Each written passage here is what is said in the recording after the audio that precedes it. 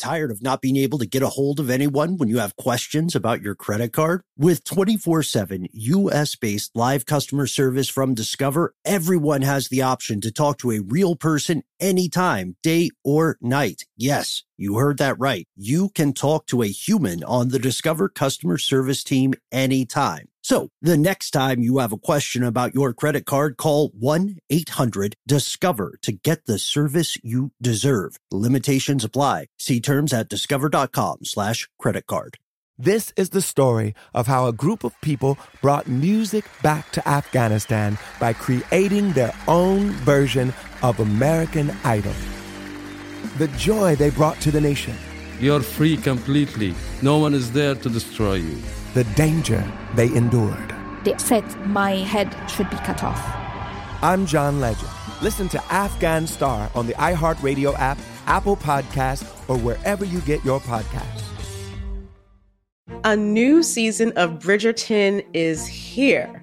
And with it, a new season of Bridgerton, the official podcast. I'm your host, Gabby Collins, and this season, we are bringing fans even deeper into the ton. Watch season 3 of the Shondaland series on Netflix. Then fall in love all over again by listening to Bridgerton, the official podcast, on the iHeartRadio app, Apple Podcasts, or wherever you get your podcasts. Subscribe to catch a new episode every Thursday.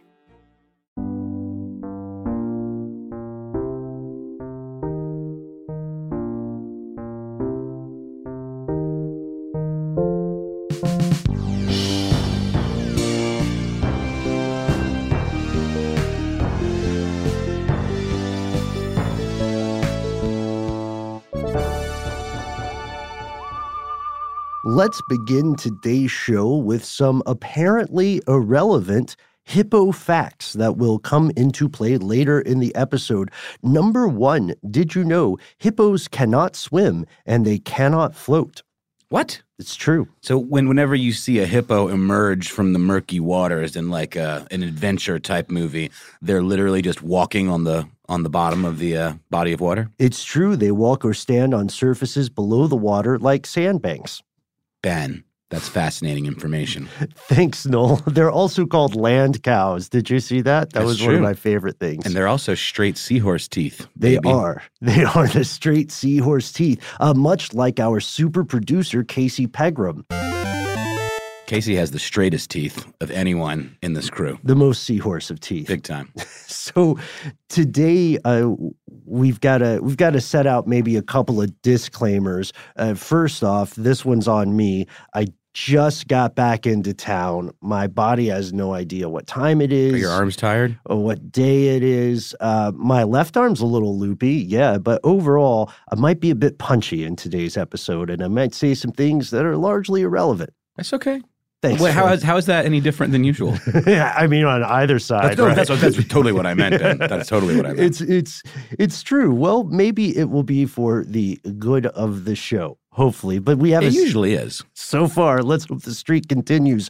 We also have a second disclaimer about today's episode. Big one. Massive disclaimer. Not even a disclaimer, more a pre-recommendation. Yeah. Our colleagues, Holly Fry and Tracy V. Wilson, who you know from Stuff You Missed in History class fame, have covered this very topic in a quite meaty two-parter. So stop what you're doing right now and listen to theirs. This is a throwaway episode that we're about to do for you. Well, maybe listen to ours first so we don't have to follow that act. That's fair. Well, let's consider ours like the Cliff's Notes version and theirs like the Encyclopedia Britannica version. Yeah. The primer, I think we called it off That's air, right. Or if you're British, primer. Yes. So this is a crazy story. One of our first episodes on Ridiculous History was also hippocentric. It was. Wasn't it the first episode? It may have been the first episode. The Wild Hippos of Pablo Escobar? Mm-hmm. Which I think is a fascinating story. And I did check, and those hippos are still running rampant. Amok. Mm-hmm. Yes, wreaking watery havoc. Wherever they can walk or stand in a watery surface, because again, they neither swim nor float. How did you happen upon this little tidbit about the watery nature of hippos? I read a lot about hippos on the plane. Really? Yeah, because I was too cheap to pay for the Wi-Fi, and I had downloaded some articles beforehand. And that's a long flight. You didn't pop for the Wi-Fi? I eventually did not because the flight went by the North Pole, at which point even if you pay for Wi-Fi, there's no service. Did you see the pole, that barber pole that marks the spot? I did not yet. I did not. So that's going to be for the next trip if you want to go. Have you revealed where you were traveling to? Or Did we mention it? I think we mentioned on previous episodes. It's possible. Let's just double down. It was Korea, yeah? Yeah. Traveled to Korea for a week on my continuing quest to enter not just the DMZ, but what's called the Joint Protection Area, which is the blue building where you can walk across into North Korea. That was, and have you seen Conan Without Borders, the Conan O'Brien travel show? That, yeah. He goes into that room and there's like guards and they're all wearing like sunglasses inside. And there's one side of this room where you're in North Korea, one side you're in South Korea. Yep. And him and Steven Yeun from The Walking Dead do a funny little bit where they like broadcast the weather from each side of the room. And surprise, surprise, it's the same weather, you know. It's surprisingly, well, not surprisingly, it's tricky to get into that area, and any number of people or institutions can cancel it day of. So I didn't make it this time, but I had a wonderful time, wonderful trip nonetheless, and will probably be returning until I can finally get into that building. Well, in the meantime, let's take some advantage of those that hippo research time you had on that plane. Yeah, yeah. What are we talking about today? Let's do it. Today we are talking about not just hippos or land cows, but a enormously influential role they almost played in American history and the American meat industry. Oh boy, that's a whole thing unto itself. And it was a thing unto itself at this point because there just wasn't enough meat. It was the earliest of the 1900s, 1901, and the United States was in the throes of a meat shortage. And, you know, I see that and I immediately am like, well, why didn't people just start eating more vegetables? Right. Why don't we pursue a Michael Pollan-esque omnivore's dilemma approach, right? Which is funny because that actually does kind of figure into this a little later. But for now, let's set the scene. Yeah. So the dawn of hippopotamus ranching, as we would later come to call it, really peaks in 1910. It starts in the early 1900s. It hits the point of, hey, it's a great idea to practice hippopotamus ranching, really hits its peak in 1910. There was, as you said, Noel, an alarming shortage of meat. This is a result of several factors. These were peak years of immigration, and cities were exploding in terms of population. And although the meat industry itself was growing by significant leaps and bounds, it was not growing fast enough to keep up with all the new hungry people traveling to the U.S. and being born here. So consequently, beef prices were through the roof. Mm-hmm. That beef bill was just astronomical. I know. It was putting people out of house and home just to keep their families beefed up, I guess. But like I said, though, I don't see any mention of seeking alternative. I mean, there's even talk of like eating dogs. Like it was that bad. People just needed their meat. And I'm like, was it a taste thing? Literally? Was it like we just really loved the taste of meat over vegetables? Like you'd think there would be more like urban farming or something would have sprung up to kind of fill that gap. But it was such a big deal. It was dubbed the meat question. Yes, it was dubbed the meat question. And part of it ties into the availability of pasture, right, of land for these animals to graze upon. That's right, because meat was already so popular that, you know, like we tend to do, or we don't think ahead as a country, pastures had become overgrazed. Because, you know, to have beef cattle, they have to graze and feed on grass in pastures. What happens when they're overgrazed? Right. There's nowhere for the cattle to eat, and so there's no opportunity to grow them into, you know, delicious hamburgers and ribs. We do have to bracket that idea of vegetarianism just for a moment, but we will get back to it, I believe. We will. So into this fray, into the midst of the meat question, come two very fascinating guys. Super cool. Yeah, one named Frederick Russell Burnham and one named... We might need a Casey assist on this one. Casey, we've got a gentleman by the name of Fritz, Duquesne. I'm picturing it as a sort of Dufresne, like Andy Dufresne from The Shawshank Redemption. Duquesne. Duquesne. Something like that, yeah. Casey on the Case. Casey on the Case. And it's funny because it's interesting to me how sometimes in French you actually do pronounce those seemingly silent letters. Like one version of that, Casey, was saying the S a little bit. Well, names especially have lots of weird exceptions. And sometimes you literally just have to check. There's not like a hard and fast rule that you can always be assured is going to work. So double Casey on the Case. It's the Kia Summer Sticker Sales Event, so give your friends something to look at. Like a B&B with an ocean view, an endless field of wildflowers, or a sunset that needs no filter. Make this a summer to share and save with a capable Kia SUV or powerful sedan. See your local Kia dealer or visit kia.com to learn more. Kia, movement that inspires. Call 800-3334-KIA for details. Always drive safely. Sale applies to purchase of specially tagged 2024 vehicles only. Quantities are limited. Must take delivery by 7/8/24. When the Taliban banned music in Afghanistan, millions were plunged into silence. Radios were smashed, cassettes burned. You could be beaten or jailed or killed for breaking the rules. And yet, Afghans did it anyway.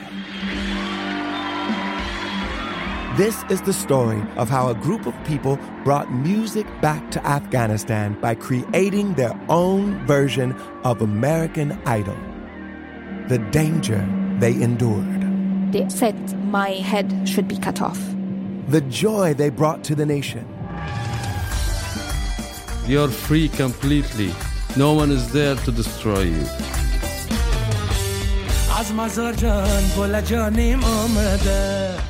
I'm John Legend. Listen to Afghan Star on the iHeartRadio app, Apple Podcasts, or wherever you get your podcasts. A new season of Bridgerton is here. And with it, a new season of Bridgerton, the official podcast. I'm your host, Gabrielle Collins, and this season, we are bringing fans even deeper into the ton. Colin Bridgerton has returned from his travels abroad. Is betrothal written in the stars for the eligible bachelor? Meanwhile, the ton is reverberating with speculation of who holds Lady Whistledown's pen. We're discussing it all. I sit down with Nicola Coughlan, Luke Newton, Shonda Rhimes, and more to offer an exclusive peek behind the scenes of each episode of the new season. Watch season 3 of the Shondaland series on Netflix. Then, fall in love all over again by listening to Bridgerton, the official podcast, on the iHeartRadio app, Apple Podcasts, or wherever you get your podcasts. Subscribe to catch a new episode every Thursday. So we have these guys, Frederick and Fritz. Let's examine the life of Frederick Russell Burnham first. This guy is quoted by some sources as being the man with the most complete life ever lived. You'll hear him referred to as the inspiration for Indiana Jones. You'll hear that the Boy Scouts were created to mold young men into a more Frederick Russell Burnham-esque shape, morally speaking. Yeah, the name alone just inspires me. Frederick Russell Burnham. It just sounds like a real magic man, a real raconteur, you know? Mm-hmm. And yeah, he was an outdoorsman. I guess you could say the early form of something like a naturalist, right? Mm-hmm. Yeah, he would be described as emphatically a man's man, able, active, alert. He gave people an impression of force and self-control. In 1910, Burnham was 49 years old, and in September 19th of that year, he visited the Maryland Hotel in Pasadena, California. What happened then, Ben? I'm so glad you asked. He was there to address what was known as the Humane Association of California at their annual convention. This group was dedicated to the prevention of cruelty to animals. They had quickly become one of California's most powerful civic organizations. And Burnham, later on in his life now, he's middle-aged, he is part of an eccentric brain trust that was trying to launch their own innovative animal project off the ground. They wanted to answer the meat question. And they thought that the civic-minded people, the philanthropists of the Humane Association of California, would be really good folks to have on their side. Burnham was doing this with a very calculated air. It's proven that privately he made fun of these sorts of organizations.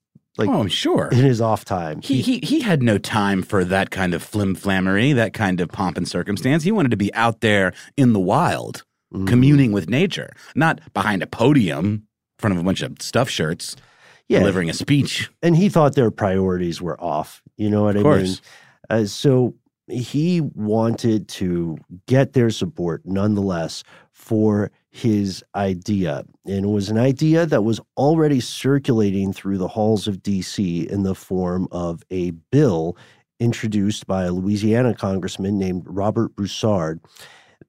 The pitch was this: we don't have enough room for beef. We're not growing enough cattle. But we got all these swamps, and we don't quite know what to do with them. They're just kind of mucky and gross, and nothing really grows there that we can use. There's also these like invasive plants that are really mucking up the ecosystem.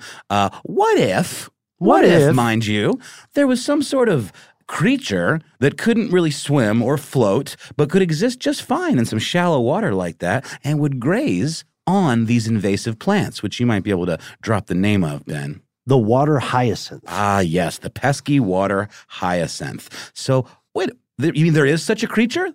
Yes. Picture this like a made-for-TV ad where Billy Mays says, but wait, there's more.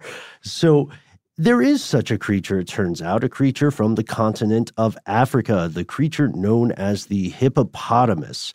The hippopotamus, which is gigantic, is native to similar ecosystems, you know, shallow, watery depths, right? Wetlands, marshy areas. Vegetation. And so they said, close enough for government work. Why don't we walk with us here? Why don't we take some hippos, a breeding population of hippos, from their native environment and bring them to Louisiana to fight the invasive water hyacinth, also turning this marshland into something productive, and then we'll eat hippos because they're delicious, as it turns out. Maybe they might be. That's the pitch. And it seems way less gross than eating dogs, which we were totally considering doing. We were considering, as a nation, eating a lot of animals. A lot of animals, because we just had to have that sweet, sweet meat. We're like antelopes, what else? Ostriches. It's what we kind of collectively refer to as bush meat, kind of, right? It's like the stuff that we wouldn't really mess with.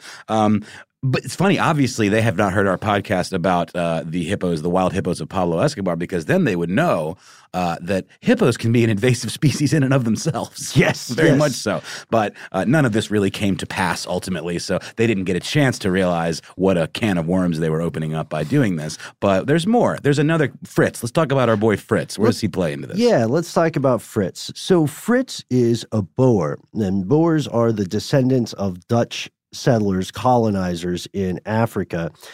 This guy is super sketchy. He lives life, according to John Mooallem, this guy, quote, moves through life using a variety of aliases. He was a con man, and you know how we love con artists here on Ridiculous History. He fought against the British in the Second Boer War, and similar to Burnham, he had spent some time as a kind of a freelance spy. Burnham hated Fritz and once called him the human epitome of sin and deception. Whereas Burnham had been described as the most complete human being who ever lived. So couldn't be more different, these two. And they ended up being quite the odd couple, didn't they? Yes, yeah, because their interests aligned. Right, their interests aligned. But previously, on a previous episode of Fritz and Frederick, they had been specifically tasked to murder one another. Yeah, I didn't find any more about that. I saw that detail in the interview with this Wired writer, Mooallem. But what happened with that? I need to know more. It sounded like they were maybe on the opposite sides of some sort of conflict. It's true. During the Second Boer War, Fritz was under orders to specifically assassinate Frederick Burnham. And he was under, was under a similar set of orders. It did not come to pass. Yeah, and then apparently they were able to let bygones be bygones, or, death orders be something that's nicer than death orders. I don't know. Yeah, after the Boer War, Burnham remained active in counter-espionage for Britain, and apparently a lot of his job in this post-war environment was just keeping an eye on Fritz, just specifically watching his activities and seeing what he was about. So when we fast forward to 1910, when Burnham and this previously mentioned Congressman Robert Broussard are trying to popularize the idea of hippos as livestock, Burnham and Broussard found something called the New Food Supply Society. The idea being that they'll import what they see as useful African wildlife into the U.S. to solve the meat question. And Broussard needs some experts. And so he says, who would be a good expert on African wildlife? These two men's men that have spent a lot of time in Africa. And, the whole rivalry thing aside, maybe they can figure out a way to get along and work towards a common goal. And they ultimately kind of did. They formed essentially like a lobbying group, kind of, right? Yeah. They formed a lobbying group with the New Food Supply Society.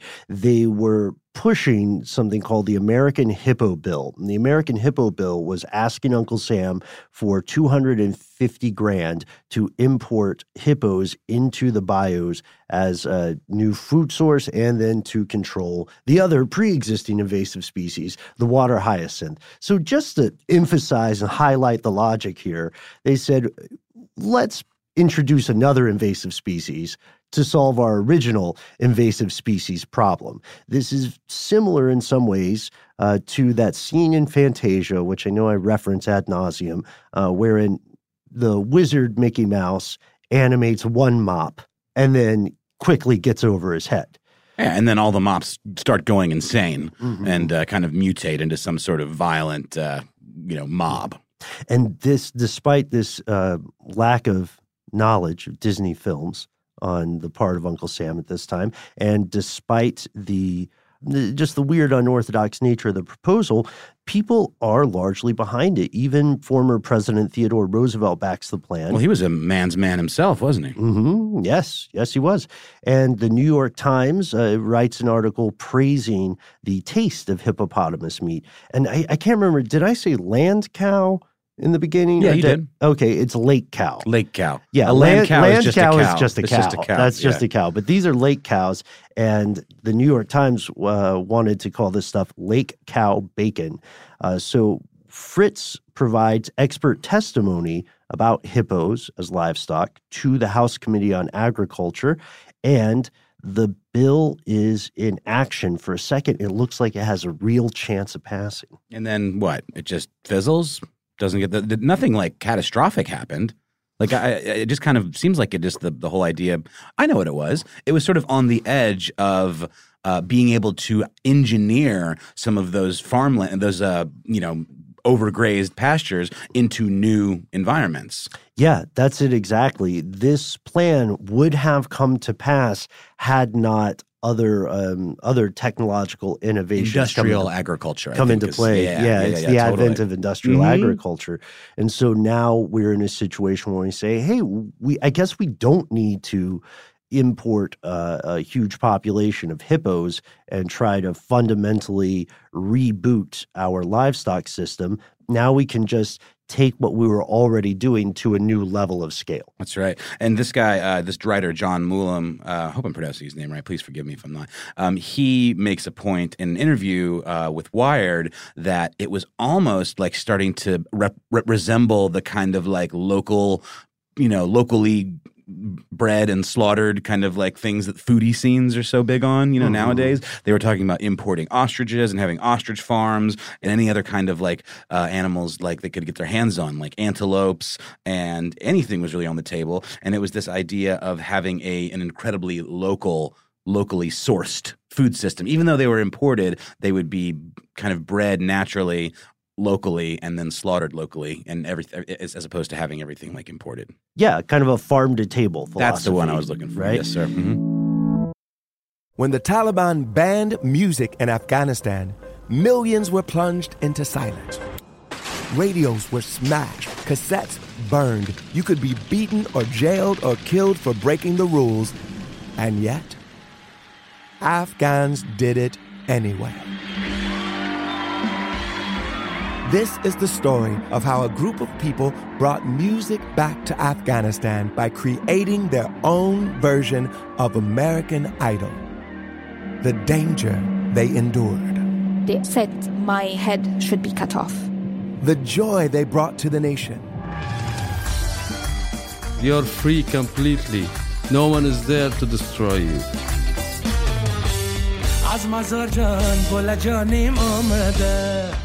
I'm John Legend. Listen to Afghan Star on the iHeartRadio app, Apple Podcasts, or wherever you get your podcasts. A new season of Bridgerton is here. And with it, a new season of Bridgerton, the official podcast. I'm your host, Gabrielle Collins, and this season, we are bringing fans even deeper into the ton. Colin Bridgerton has returned from his travels abroad. Is betrothal written in the stars for the eligible bachelor? Meanwhile, the ton is reverberating with speculation of who holds Lady Whistledown's pen. We're discussing it all. I sit down with Nicola Coughlan, Luke Newton, Shonda Rhimes, and more to offer an exclusive peek behind the scenes of each episode of the new season.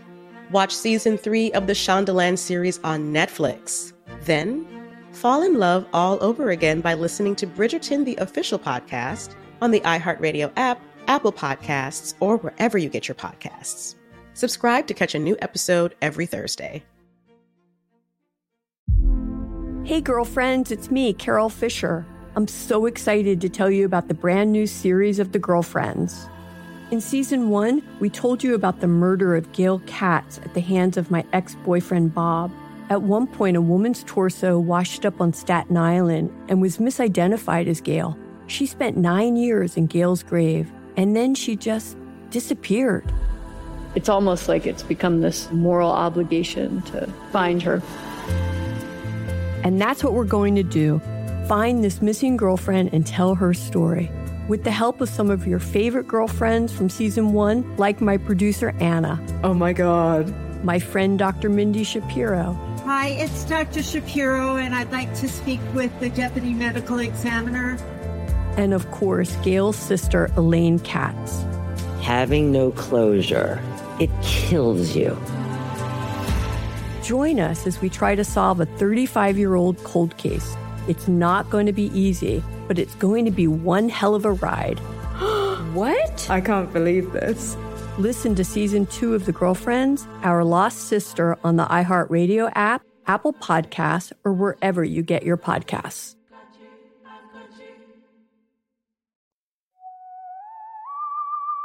It's weird when you consider this because we're at a pivotal point in history, and it's incredibly tempting to speculate how things would be in the modern restaurants of 2019 had this plan and similar propositions succeeded. You know, would we be in a situation where food is more regional or livestock is more regional? Would we be in a situation where someone says, well, you have to go to Nebraska to get a good hamburger? That's right. Because that's where we have cows. Yeah.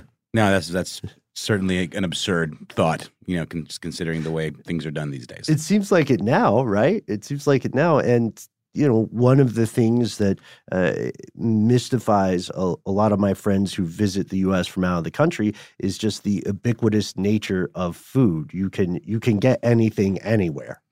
Well, and if you think about, like, in Japan, for example, like, proper Wagyu beef, isn't that very regional? Like that, like, to actually get it where it's actually the real deal, because it's one of those things that can be thrown around, like you even see it on the menu at like Chili's or something, Wagyu beef sliders or whatever, right? Mm-hmm.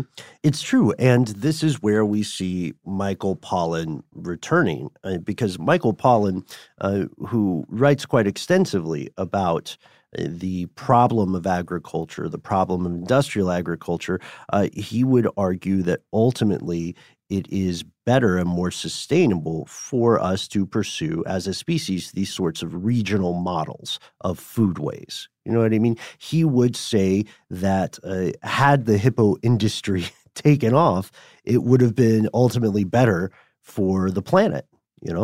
That is not where we are now. Now we are in a reality where we could, the three of us, and you listening, we could all travel in different directions in the lower 48 states for sure, and then pretty much order the same thing. Yeah. We could find the same thing anywhere. Yeah, I mean, there was a time where the idea of getting seafood in a landlocked part of the country would have been insane. Mm-hmm. But not so much anymore with like refrigeration technology. Here in Atlanta, especially because we are near such a huge shipping hub with the airport, there's constantly flux and things coming through, Yeah, you can get genuine Wagyu beef here. That's probably true. I'm sure it is. Yeah, I'm sure it is. I really recommend, there is behind a paywall, but that this writer, John Moollem, wrote a piece for the Atavist website called American Hippopotamus. And I read some excerpts from it, and it's very, very good writing. He goes into the backgrounds of these two very fascinating men in a very deep dive way and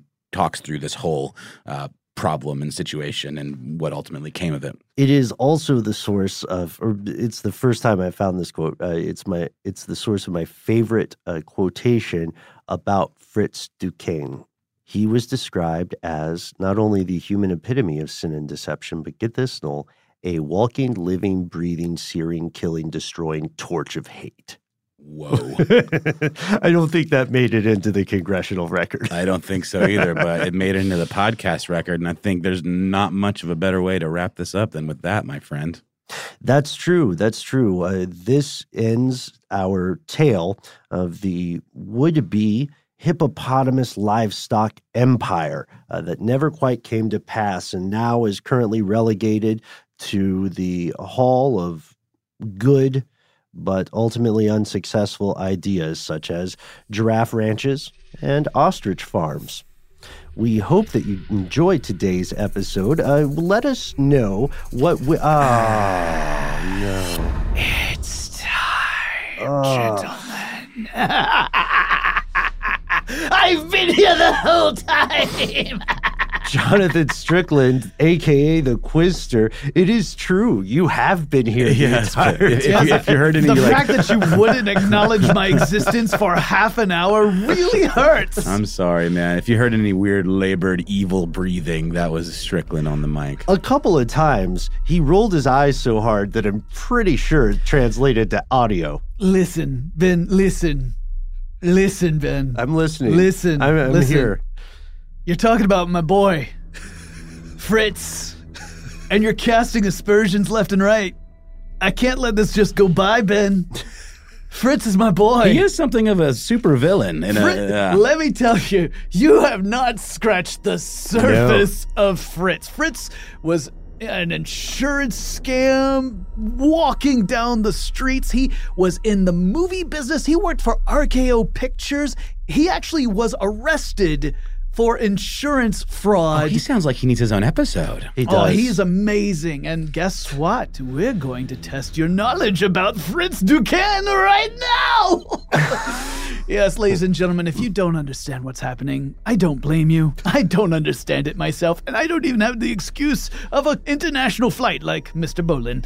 No, what we are going to do is I'm going to pose a scenario to these two gentlemen.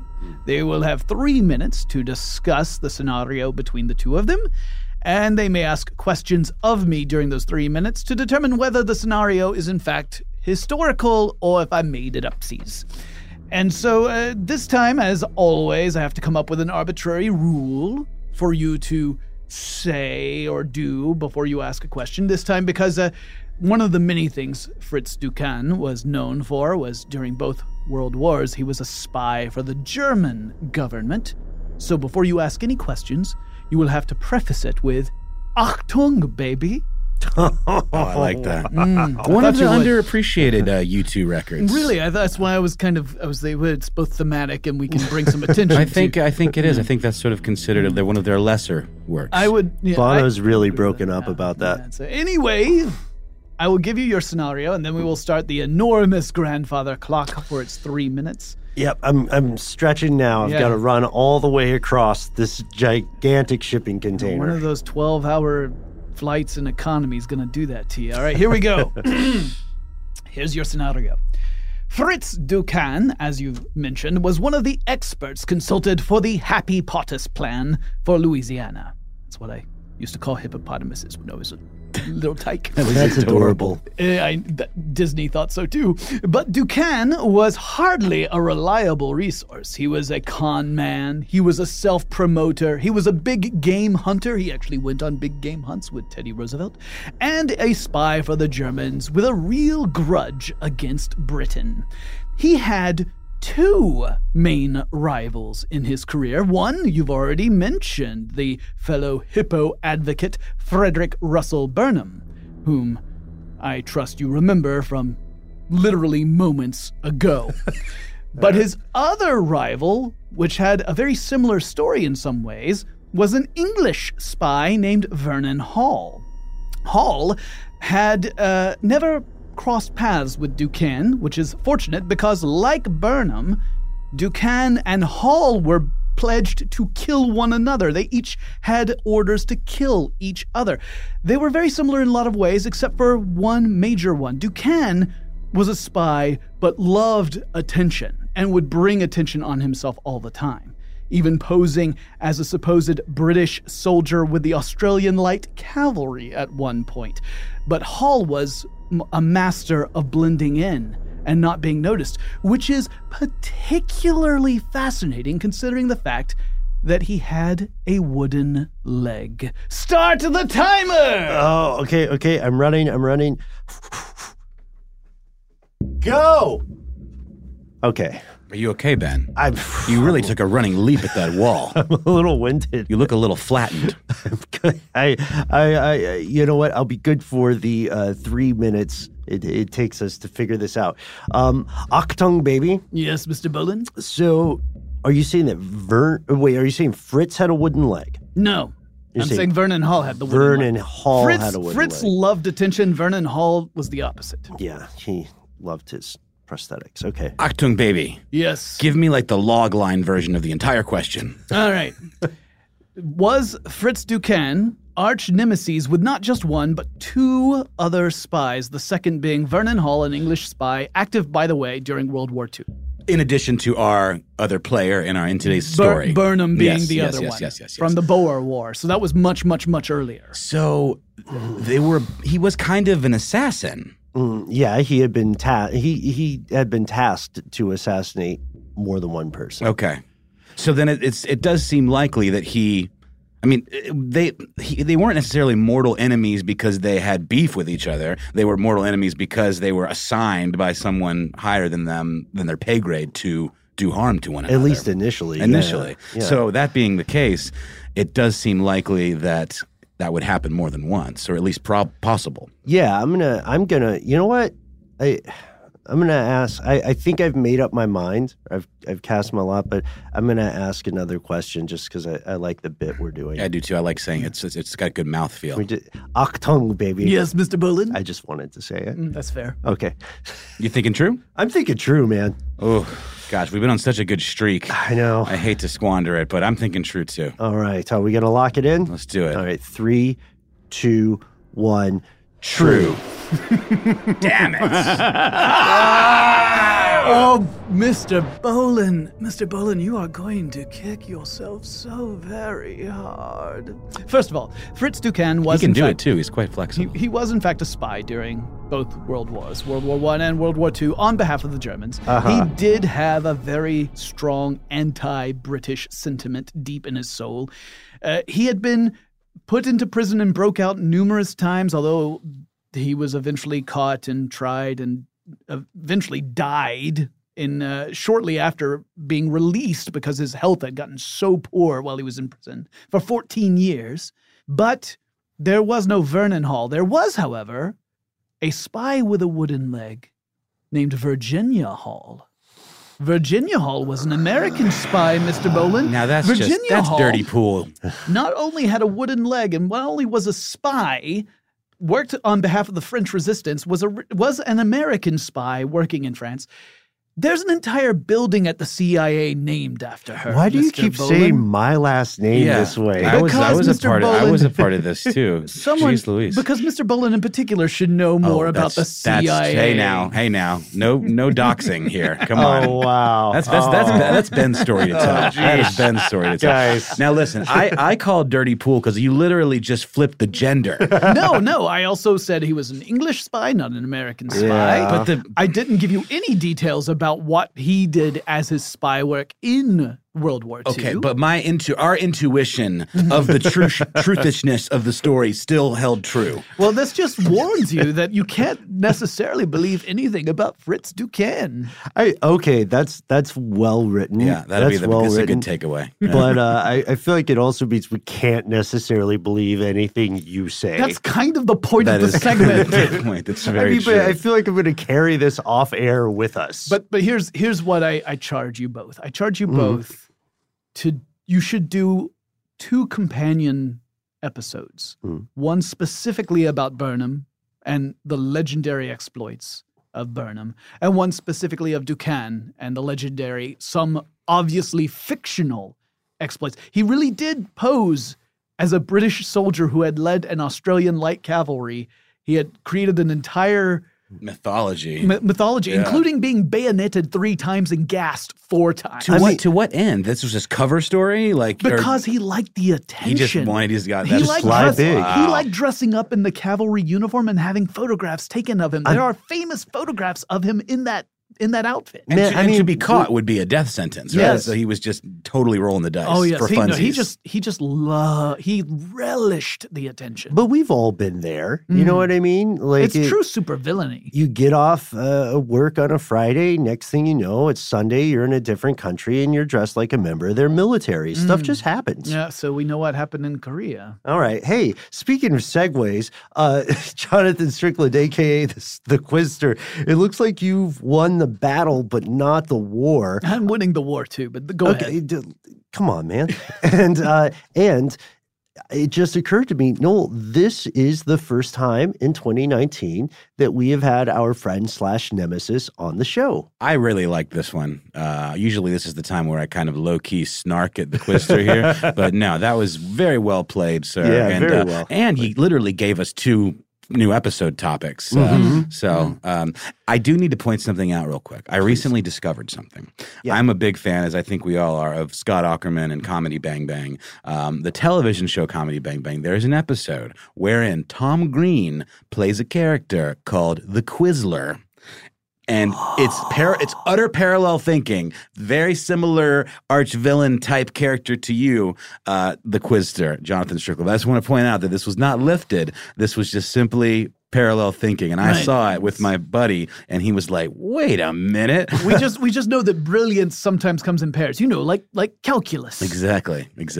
I just wanted to put that out there real quick, lest anyone accuse us of ripping off this segment. Quizster is also a better name. I agree. Objectively, that T in the middle really throws it off. It's got a good mouthfeel. So just like Achtung Baby. Just like Achtung Baby. So thank you so much for coming on the show, Quizster. We will get you next time, as I'm shaking my fist at the air. We do also have to, we have to bring up one thing. I don't want to make the show too long. Yeah. But off air, Jonathan, you learned second or perhaps third hand about this show's checkered past with the musician Sheryl Crow. Yes, something about limericks that popped up, and I don't fully understand what's happening. I don't remember the limerick side. Yeah, that popped up on the group. The group. Yeah, the ridiculous historians on Facebook. So what's with the Sheryl Crow thing? She is you're our nemesis. I'm your branded nemesis as assigned by contractually obligated nemesis. Every podcast has one. It's just I'm the only one who's allowed on mic. Yeah, it's like a Burnham Duquesne thing. You know what I mean? Like there's rivalry, but we respect each other. And this is not the case with the popular musician Sheryl Crow, who we discovered is our primary critic online and off. Really? Yeah. Sheryl Crow criticized you. Yeah, I mean, no press is bad press, I guess. But geez, she has got some harsh barbs for your boys. Personal, you know. Really, yeah. And we're glad that she is around, because it turns out that most of our subscription numbers do come from Sheryl Crow. Well, every day's a winding road, my friend. Yes. Yeah. So what you're saying is winding road. Next concert tour, we should just be out in the parking lot selling Ridiculous History T-shirts. That's right. All right. Yeah. I gotcha. We just wanted to be transparent with you because we know that you are such an ardent fan of Sheryl Crow. Well, now I'm growing more so every day. Oh, wow. You guys should league up, maybe. Have our own Injustice League. Excellent. I like it. Well, while you're waiting for that hellish combination to coalesce, you can send us an email at ridiculous@howstuffworks.com. If you would like to send us any musings, any thoughts about this or any other episode, suggestions, we love that. You can hit us up on our Facebook group, The Ridiculous Historians. Yes, and you can also find our off-air personal adventures at our Instagrams. I am at Ben Bolin. I am at Embryonic Insider. And do you have any socials you'd like to pitch? Yeah. Plug? At John Strickland, I post cute pictures of my dog. Tybalt. Yes. Very cute dog. There's no H in the John there. That's right. So you can also find more of Jonathan working under his Clark Kent alter ego at his show Tech Stuff, where how would you describe Tech Stuff? I'd say that Tech Stuff, I gotta drop the whole Quister thing here. Tech Stuff is just about technology and about culture and about how those two things intersect. So some episodes are a little more technology focused, where we talk about how a technology actually works. Sometimes we're talking about how a technology has shaped our lives and how we in turn have shaped the evolution of that technology. So if you're interested in anything from an iPhone to a catapult, I've covered it on Tech Stuff. That's true. This show's been a decade in there's more than running. 1,000 episodes. So get started now for your next podcast binge opportunity. Tune into Tech Stuff. We'd also like to thank, of course, our super producer, Casey Pegram, and Alex Williams, who composed our track. And we'd also like to thank Gabe, our amazing research associate. And, of course, we'd like to thank you, the listening public. Wow. That's a very clinical way of referring to our friends out there in podcast land. I'll never do that again. But seriously, the show wouldn't be anything without you. And if you want to hang out with your fellow listeners, check out that group we mentioned earlier, The Ridiculous Historians, on Facebook. I'm not looking forward to checking out our score with the Quister right now. There's a score? Is there someone doing a spreadsheet? I don't know if there's a spreadsheet, but everyone knows we're a couple behind. That's fair. I think we evened it up last time, and now we're behind again. We got close. We did get close. I think you were one behind. So okay, yeah, because of course you're keeping count. No. Imagine that. All right, that's the show. See you next time.